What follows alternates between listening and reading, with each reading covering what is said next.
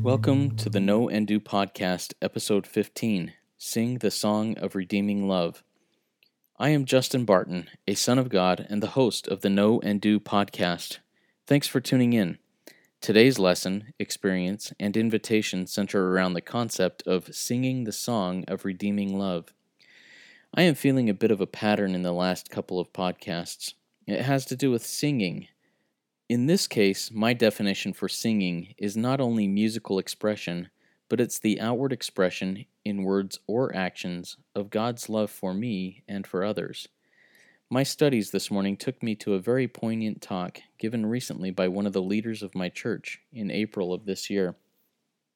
Jeffrey R. Holland said, in part, "On those days when we feel a little out of tune, a little less than what we think we see or hear in others, I would ask us to remember it is by divine design that not all the voices in God's choir are the same.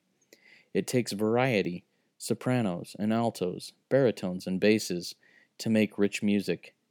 To borrow a line quoted in the cheery correspondence of two remarkable Latter-day Saint women, quote, 'All God's critters got a place in the choir,' unquote. When we disparage our uniqueness or try to conform to fictitious stereotypes driven by an insatiable consumer culture and idealized beyond any possible realization by social media, we lose the richness of tone and timbre that God intended when He created a world of diversity. Now, this is not to say that everyone in this divine chorus can simply start shouting his or her own personal oratorio. Diversity is not cacophony, and choirs do require discipline. But once we have accepted divinely revealed lyrics and harmonious orchestration composed before the world was, then our Heavenly Father delights to have us sing in our own voice, not someone else's. Believe in yourself and believe in Him. Don't demean your worth or denigrate your contribution. Above all, don't abandon your role in the chorus. Why? Because you are unique. You are irreplaceable. The loss of even one voice diminishes every other singer in this great mortal chorus of ours, including the loss of those who feel they are on the margins of society or the margins of the faith. We live in a mortal world with many songs we cannot or do not yet sing, but I plead with each of us to stay permanently and faithfully in the choir, where we will be able to savor forever that most precious anthem of all, the song of redeeming love. Fortunately, the seats for this particular number are limitless. Come as you are, a loving Father says to each of us. But, he adds, don't plan to stay as you are. We smile and remember that God is determined to make of us more than we thought we could." End quote. I am very grateful that I took the opportunity to review this talk. It was a life-changing event when I first listened to this talk given live a few months ago. And reviewing it again this morning has brought to my mind the question, can ye feel so now? Yes, I can. The Lord takes me as I am. The great potter takes me as I allow Him to, and forms me as clay into something much greater than I could make of myself, if and as I allow Him to. It has happened, and continues to happen in my life. Today's invitation is to do a web search for Songs Sung and Unsung by Jeffrey R. Holland, and to take 15 minutes to watch, listen, and or read it. And if a change in heart is felt, to act on it, to sing it. Do. That action can and will make all the difference.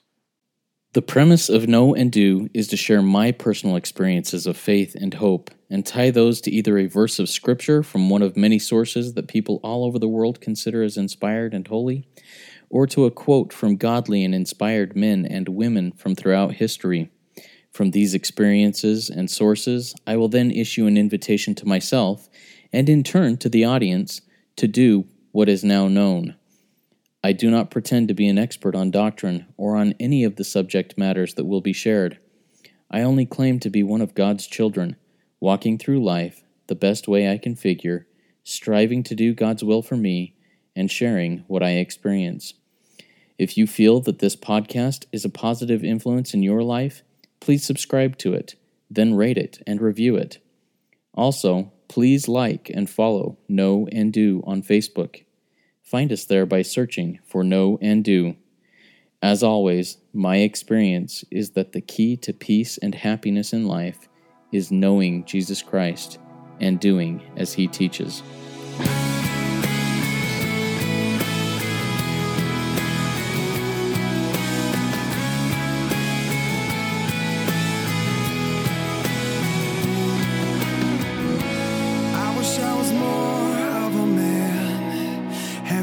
I felt that way, and if I had to tell you the truth, I'm afraid I'd have to say that after all I've done and failed to do, I feel like less than I was meant to be.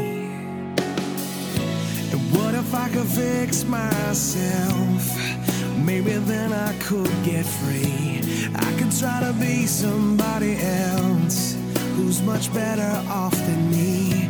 But I need to remember this, that it's when I'm at